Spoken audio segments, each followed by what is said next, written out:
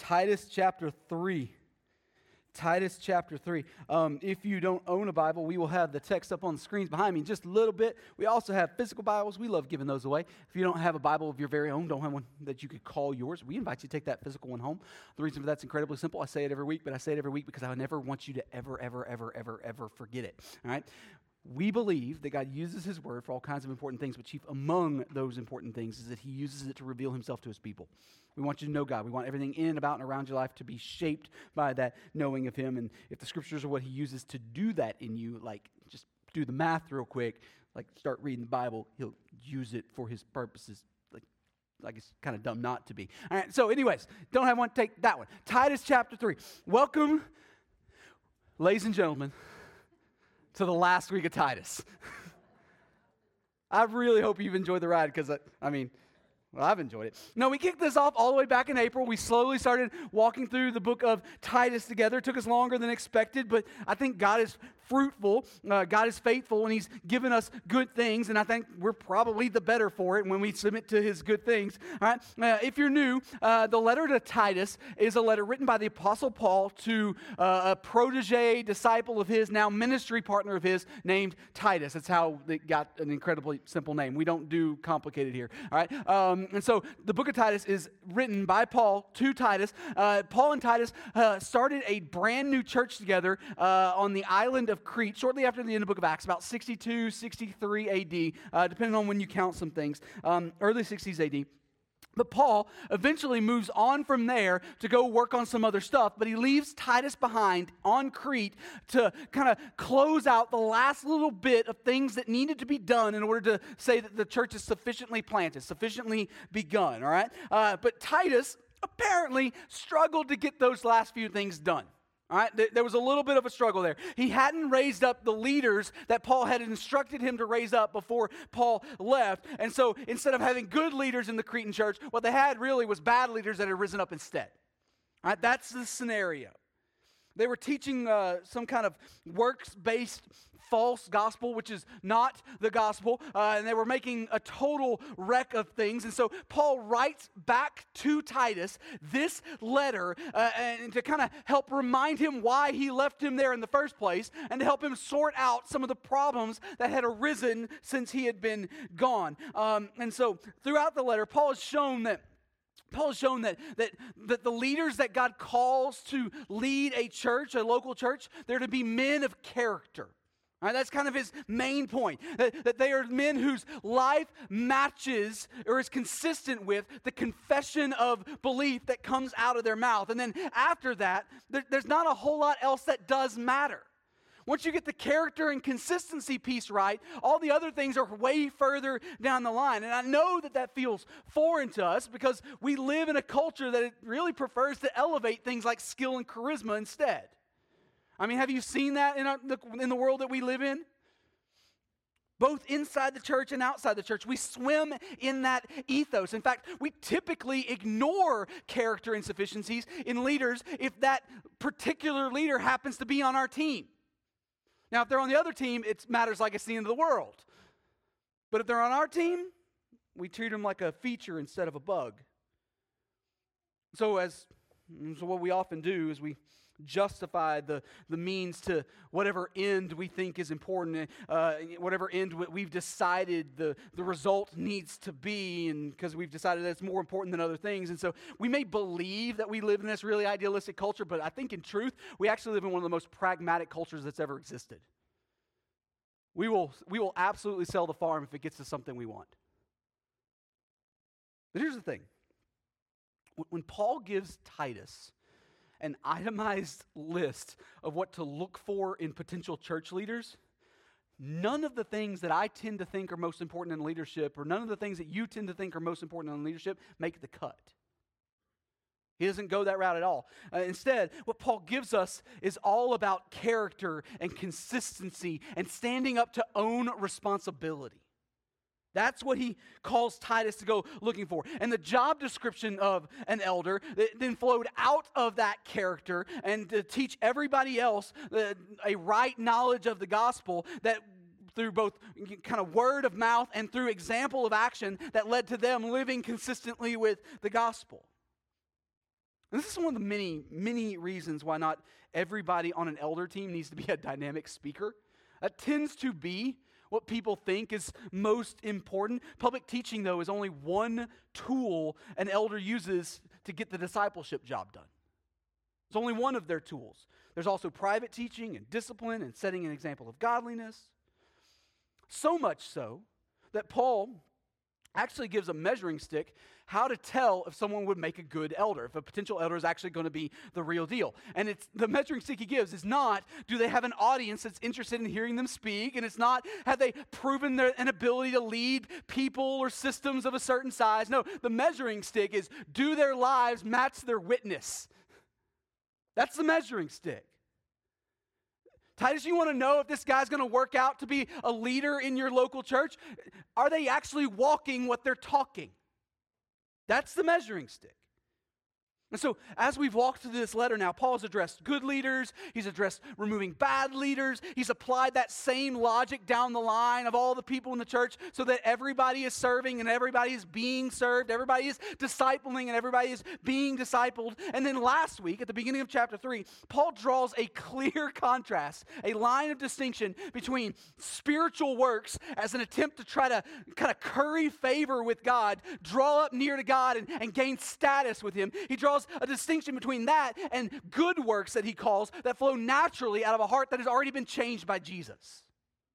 Organically out of a heart that has already been changed by Christ. Rather than trying to merit position with God through our own man-made effort, the gospel, the biblical gospel, is that we are graciously lavished with position and status because of Jesus' merit on our behalf. And so the refrain last week, if you weren't here, is that as an elder, Titus's job, and anybody he raises up, they were responsible for consistently teaching, reminding the Cretan church of these things. Consistently teach them and show them that a relationship with Jesus changes you. It recreates you into something that looks and talks and accounts of the world the way that Jesus looks and talks and accounts of the world. But we left things in the middle of a paragraph last week. We shut it down in verse 7. You ready to pick it back up in verse 8? I have no other plan than this. You better love it. Paul's still speaking to Titus, still informing him of his role and responsibilities as one of the leaders there. And so he says this in verse 8. The saying is trustworthy, and I want you to insist on these things, so that those who have believed in God may be careful to devote themselves to good works.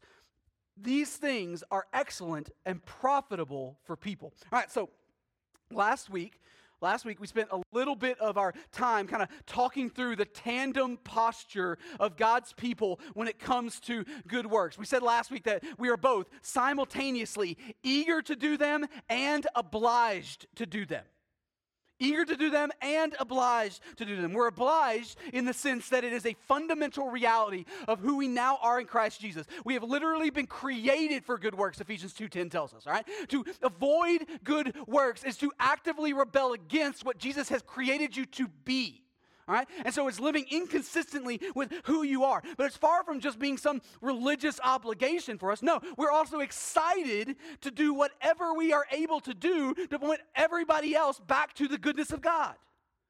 It flows naturally out of us as something that we are ecstatic about doing. And the more you've leaned on those moments, the more you've experienced that kind of dynamic, the more of a taste that you've developed for those kind of moments. It starts to become something that can't be quenched by lesser joys.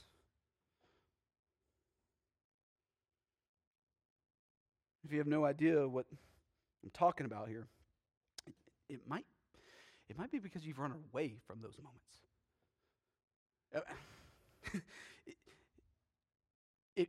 If doing good work sounds like something that you need to be forced into doing, it might be because you haven't developed the taste for it.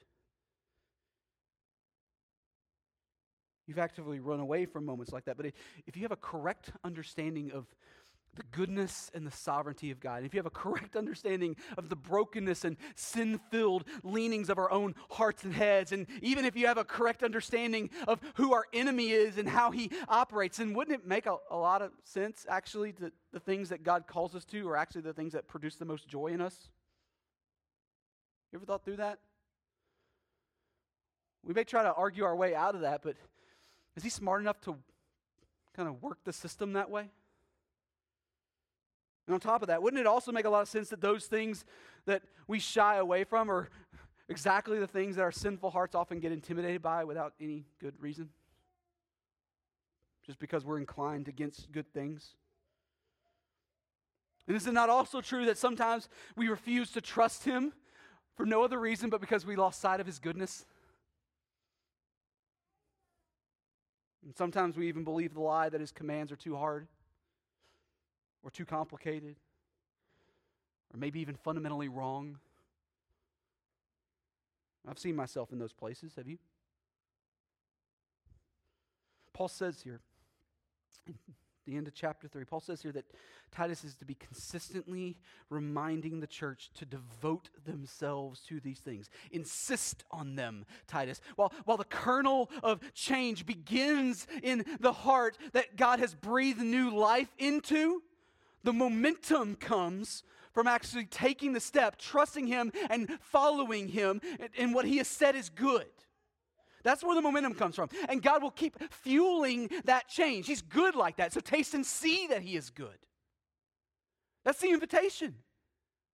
Taste and see that he is good. Profit will come, we're told. But what stands in the way of that profit? Well, verse 9.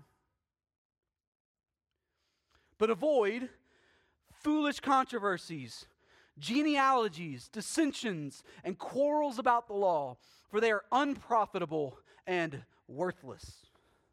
All right, so here we get a little bit of a taste, some insight into what the false teachers in Crete were probably teaching there. Paul's letter to Timothy has a similar list of things. And so it seems, if we're putting the pieces together correctly, it seems like this is a pretty consistent problem in the churches that Paul had planted and moved on from. Probably had the same groups of people and false teachers kind of moving around from place to place. All right, so like we said before, minutia of Jewish ceremonial law mixed with pagan asceticism and influences and all those kinds of stuff, right? So that's probably what's going on in Crete. Now, this verse right here, Ephesians 3:9, it has been used in some very good and profitable ways throughout the history of the church. It has also been used in some very not good and profitable ways in the history of the church. Just about every time there's a big public debate over some doctrinal matter, those who are on the, well, it's not really that big a deal side of things, they always whip out this verse or one like it. Well, let's not get bogged down in things that are unprofitable right now. We got so much work to do. Let's make sure we keep the main thing the main thing. That's generally the argument. A couple of problems with that logic, though. One, that argument is, in my experience, almost never used by the side holding to an established orthodox position. It's almost always argued by those seeking to undermine what has been historically held to. It's only ever the revolutionaries that think that this verse applies to their current cultural moment. But secondly, and I think this is far more important, Paul has already clearly established who the bad guys are in this story. It's the ones who are teaching that these things listed here are what save you. That these things here, listed here, are what draw you close to a holy God, rather than grace by faith purchased for you through the finished work of Jesus on the cross. And so to automatically lump every doctrinal debate into the category of foolish controversies simply because you don't think it matters that much, it's kind of intellectually dishonest. It's a smoke and mirrors game that turns the people you disagree with into straw men that you don't actually have to take seriously. I saw some of that happen at a meeting I went to this week. It was incredibly unchristlike. Paul's not saying that other doctrinal issues don't matter. In fact, he's made it pretty clear throughout the rest of the letter of Titus that they do. Paul's not saying that other doctrinal issues don't matter. He's saying that all the man-made stuff that we try to pile on top of the gospel end up replacing the gospel. And those things distract you from anything valuable. They gain you nothing. They are unprofitable. They are worthless, he says. And just like before, Paul has incredibly clear commands to Titus about what to do in a church context whenever those who want to define themselves by these things, these non-gospel things, whenever they won't back off of those things and continue to try to teach those things, Paul tells Titus what to do in verse 10. Look at it. It says, "As for a person who stirs up division, after warning him once and then twice, have nothing more to do with him, knowing that such a person is warped and sinful, he is self-condemned." All right, show of hands. Who is ready to talk about church discipline this week? Just me? Am I the only one who was excited about this? Okay, fine. In case it wasn't clear, Paul just said that if these false teachers continued in their unrepentance, to kick them out. Have nothing more to do with them. And let's be honest, that's pretty much the exact opposite instinct of every good-natured person in this room right now. Right? Who am I to judge? And the answer is that it's actually not you doing the judging here. The person is already self-condemned, Paul says. They're doing this to themselves. This is the second time now that Paul has addressed what to do with the false teachers in Crete. Back in chapter 1, if you remember, he told Titus to silence them, to bridle them, prevent them from teaching anymore. And that was to be an immediate action. That there was no time to think that through and give them a little bit of a leash, let them have a little bit more rope there. But why? Why was it to be an immediate action? It was because they were actually hurting people with their false teaching. That's why. And because of that danger to other sheep, the larger church, Paul said that the rebuke needed to be sharp. It must be sharp. To be soft-handed in that moment was to actually rob the church of things that they need. It was not loving to either the ones hearing their teaching or to the false teacher, because the offender themselves needed to be woken up to something. But if you remember, we said back then when we talked about that text that the posture of that rebuke was not punitive. It was redemptive. It was not punitive, it was redemptive. The hope is that in that rebuke, the offender would wake up, they would see their error, and they would repent. But here, in chapter 3, we see the step that needed to be taken if that repentance never comes. Paul says that if they are continuing to stir up division, warn them once, warn them twice, and then cut them loose. Now, is this a shorter leash than other sins that are often addressed with the final act of church discipline? Yes, it is. Is this a much longer and patient leash than a divisive person probably deserves? Yes, it is.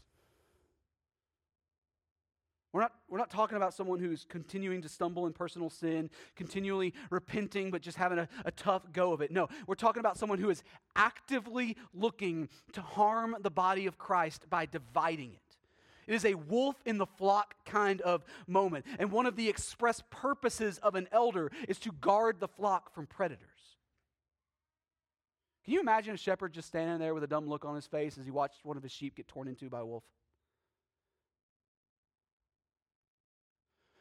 It tears in, you hear the sheep scream, blood starts flying, hair starts flying, all the sheep are running away scared.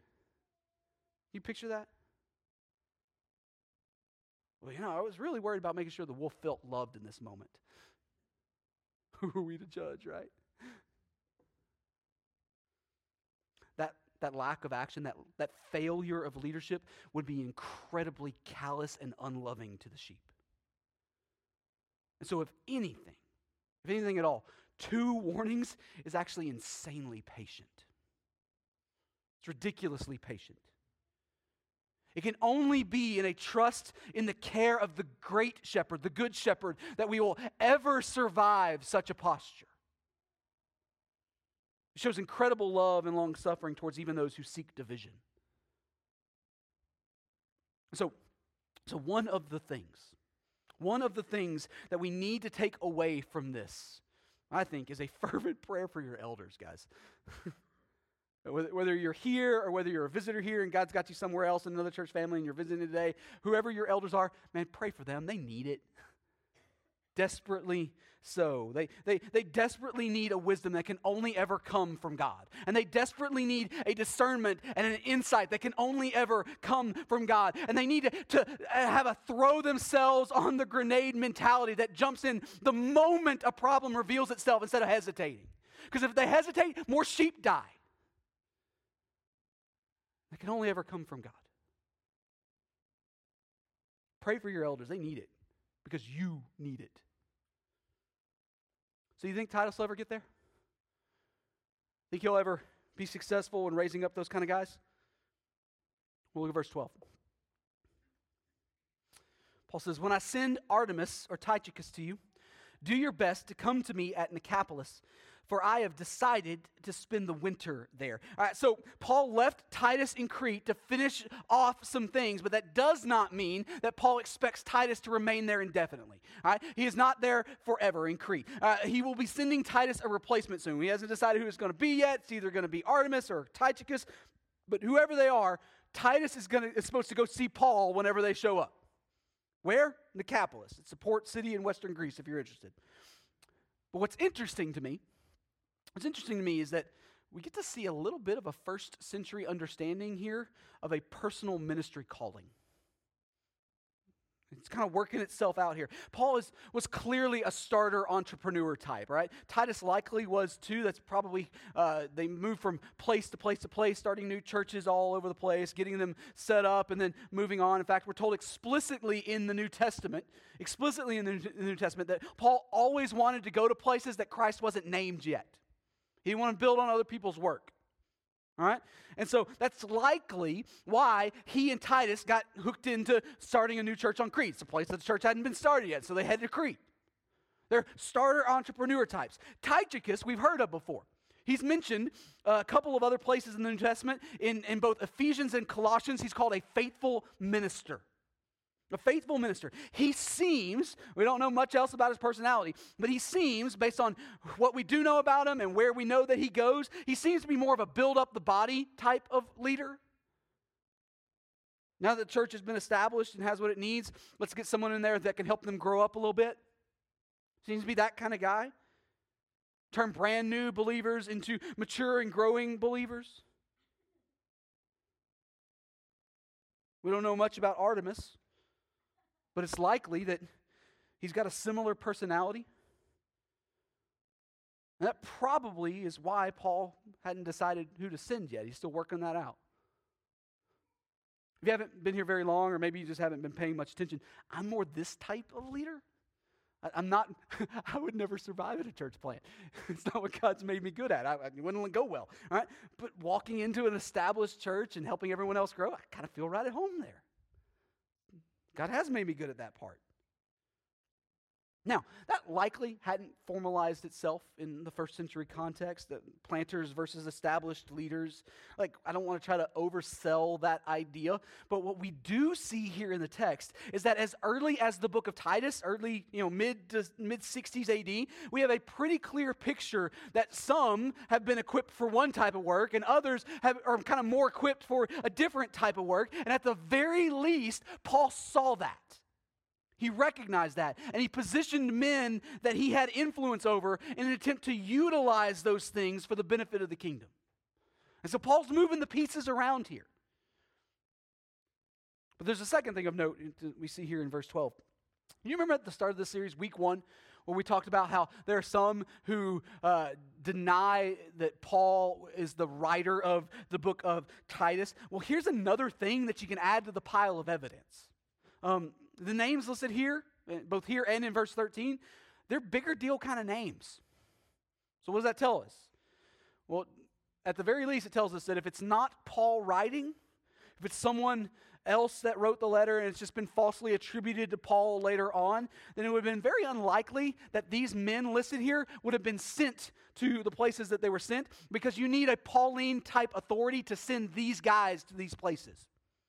If it's just some random dude, they're not showing up. If it's not Paul writing, it's probably an issue there. If, however, the writer of this letter is not Paul, but is pretending to be Paul much later, which some others have postulated, then it would have been incredible, not only an incredible attempt at fraud, but like those people wouldn't have been around to be sent anywhere. They would have been dead and gone, and everybody would have known it the moment they received the letter. They would have understood that it was a hoax. So what it comes down to is that Pauline authorship is, genuinely speaking, the natural and logical answer to who wrote Titus. All the other attempts at an answer have to do gymnastics to kind of land where they land. They got to do funny things with the Bible. But Artemas and Tychicus are not the only people coming to Crete. We learn about two other people in verse 13, people who are already there. Look at it. Do your best to speed Zenas the lawyer and who? Apollos on their way. See that they lack nothing. All right, so, hey, we finally get to learn who carried the letter to Titus. And the answer is absolutely fascinating to me. Just incredible. We don't know anything about Zenas other than what we're told about here, mentioned here. We're told that he's the Lord. That's cool, I guess, right? But we do know a ton about Apollos, right? We see his name everywhere in the New Testament. He's an incredibly gifted preacher who by this point in the timeline has already been discipled very, very well and has been preaching and strengthening churches for years. He's traveling around all over the place just like Paul is. He's been traveling around for years and years, strengthening churches as that second man up kind of posture, kind of figure. So why is any of this important? Well, most of Paul's letters are delivered by people that don't really have much of an impact on their audience. In fact, there's a number of times in Paul's letters that he has to tell the church there, no, you can trust these guys. I sent them. In fact, I sent them with letters of recommendation. All right? There's several times where Paul has to ensure his audience that the people carrying the letter are legit. But in this case, in a letter addressing, refuting false teachers in the church who had weaponized the law, Paul sends a letter with an expert of the law and one of the most gifted and recognized preachers in the New Testament church. If the false teachers in Crete want to put up a fight, it's not going to go well for them. Paul calls into the bullpen, and he sends in some heavy arms here. Now, we're not sure exactly how long they get to stay. Paul says to speed them along. But there's also no such thing as calling up the travel agent and getting the next flight out of town in this world either. Best case scenario is that they're booking passage on a boat that might be leaving tomorrow, might be leaving 2 weeks from now, might be leaving a month from now. Not only that, but in a first century context, there's also a lot of people to greet. You don't go through town without stopping into a few houses. And each of those greetings have certain expectations of showing hospitality attached to them. You don't just knock on the door and say hi. No, you stay for dinner. And then you show up and pray with these people over here. And then you make sure you're at the gate at sunrise so you can meet with the elders. There's also, just going to guess here, it's just speculation on my part, but I'm going to guess probably a 0% chance that people found out that the great and wonderful preacher Apollos had come to town, and they probably asked him to speak at a couple of functions. That would happen in our day. So while it's possible that they could have turned right around and returned to Paul, I think it's more likely that speed along means they only stayed a few weeks rather than a few months. We've got every reason to believe that Apollos and Zenas stuck around long enough to play an important role in helping Titus do what Paul is telling Titus to do. I think Titus needed the help. I think he needed the help from those two guys. Not necessarily because he's incapable of, raising up and leading the church on his own. I don't think this is in any way, shape, or form Paul not trusting Titus to do what he needs to do, and so he sends in some ringers because Titus can't get it done. No, I think it's because they are modeling the exact principle of leadership that Paul is calling Titus to raise up. I think they're showing that off. Yes, Zenas and Apollos bring certain skill sets to the table. That's clear and undoubted. But even more than that, they are men of character and spiritual maturity who can walk alongside Titus, even if it's only for a short season. Okay, well, is that short season enough to actually get some things done and change anything? Yeah, in this case, I think it is. In this case, I think it is, and for a couple of reasons. One, because it's been my experience, I don't know about you, but it's been my experience that most people who continue to follow bad leaders do so for no other reason but because they've never seen any other way. They don't know what good leadership looks like, and so they keep following the dumb ones, the bad ones. It's a self-feeding cycle. And so even just a taste of a better situation, even if it's only a brief taste, even a taste of a better situation will often wake people up to what they were missing. You ever been in a situation like that? I've been in a number of situations like that. HOA meetings especially. It's a breath of fresh air when you get some healthy leadership in the room, and people usually go chasing after that once they've experienced some of it. There's a second reason why I think Paul, in his attempt to kind of give a little quick punch of healthy church leadership, is probably a good thing and probably would work. And it's because neither Apollos nor Zenas nor even Titus are the hope of the Cretan church. They are temporary servants. They are stewards aiming to play a role in what God is doing to build the Cretan church. Titus has just been charged with raising up a team of elders, men of character who will own the responsibility of leadership, who will own the responsibility of making sure everyone else in the room is growing. And some of those guys may very well bring helpful talents and skills to the table, maybe skill sets that help them lead well from the front, whether that's public teaching or gifts of administration, whatever. Those are good things that elders can be gifted with. And those things should be seen as a blessing by God if God chooses to bring those gifts into a church.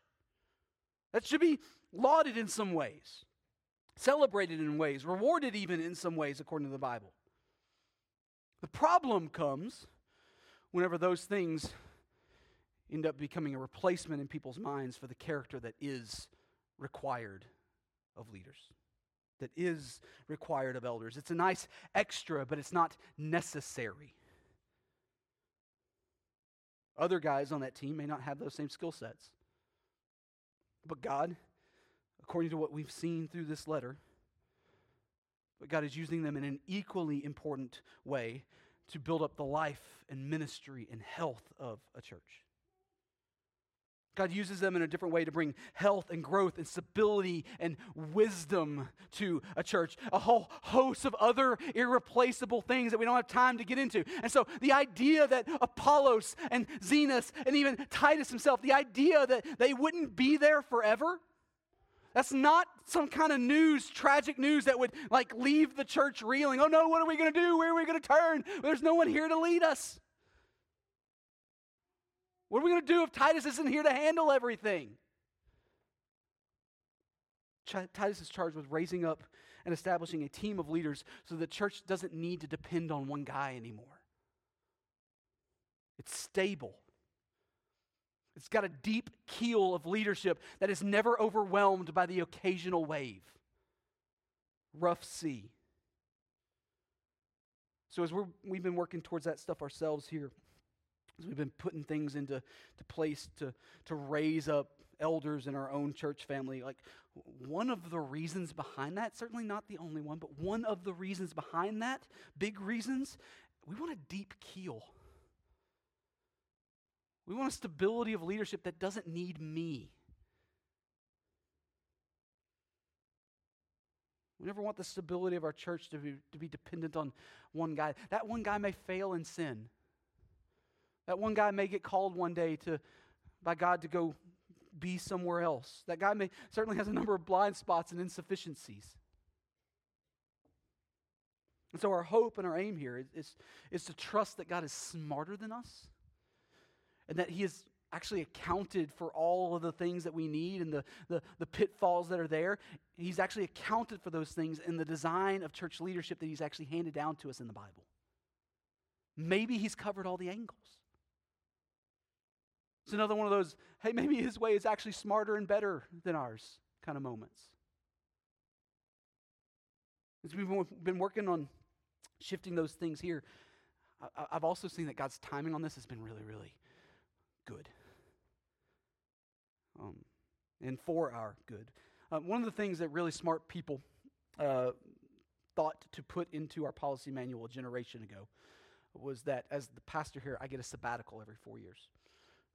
Just an intentional time away and all those kinds of things. And so if you're doing the math, I've been here 5.5 years. That's longer than 4. I know, right?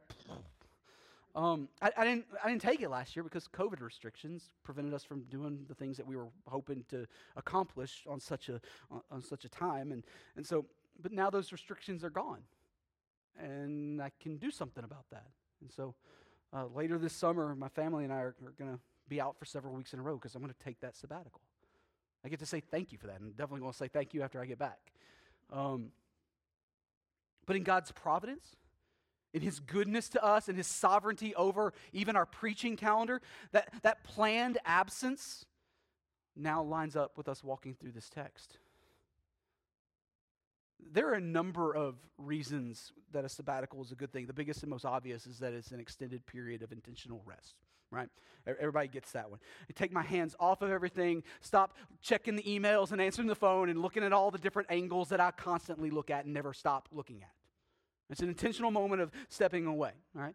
Another good reason is that I get to spend time with Katie and the kids away doing things that church calendar and church life would prevent me naturally from doing, even in vacation mode.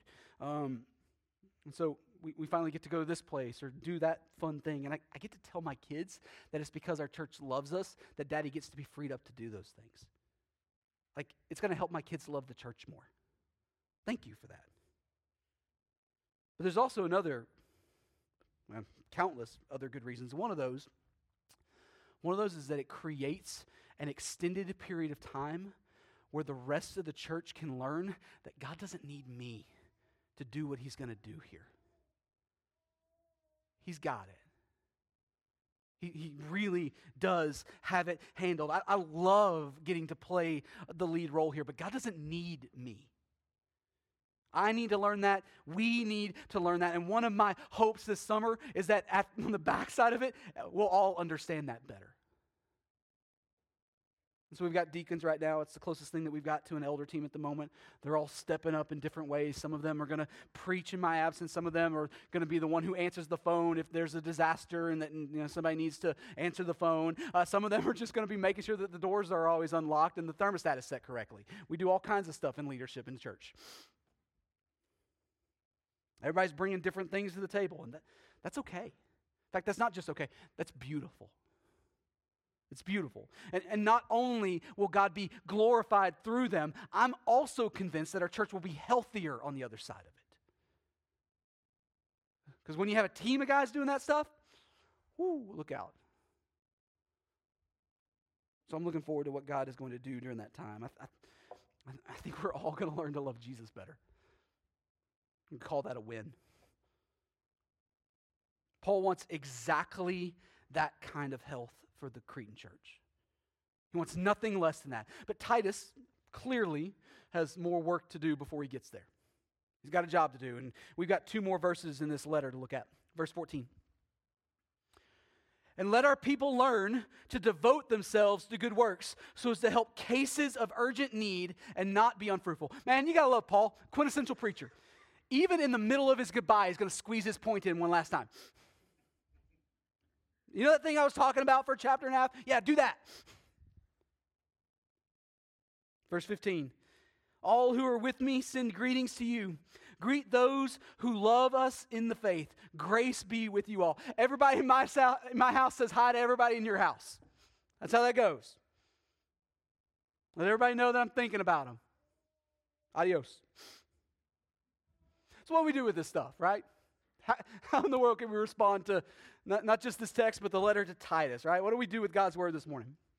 Well, if you're here and you're a follower of Jesus, our response is always the same. It's really never that complicated. We repent of sin and we lean into what God is revealing about himself in the text. And this week, there's not a lot that's new.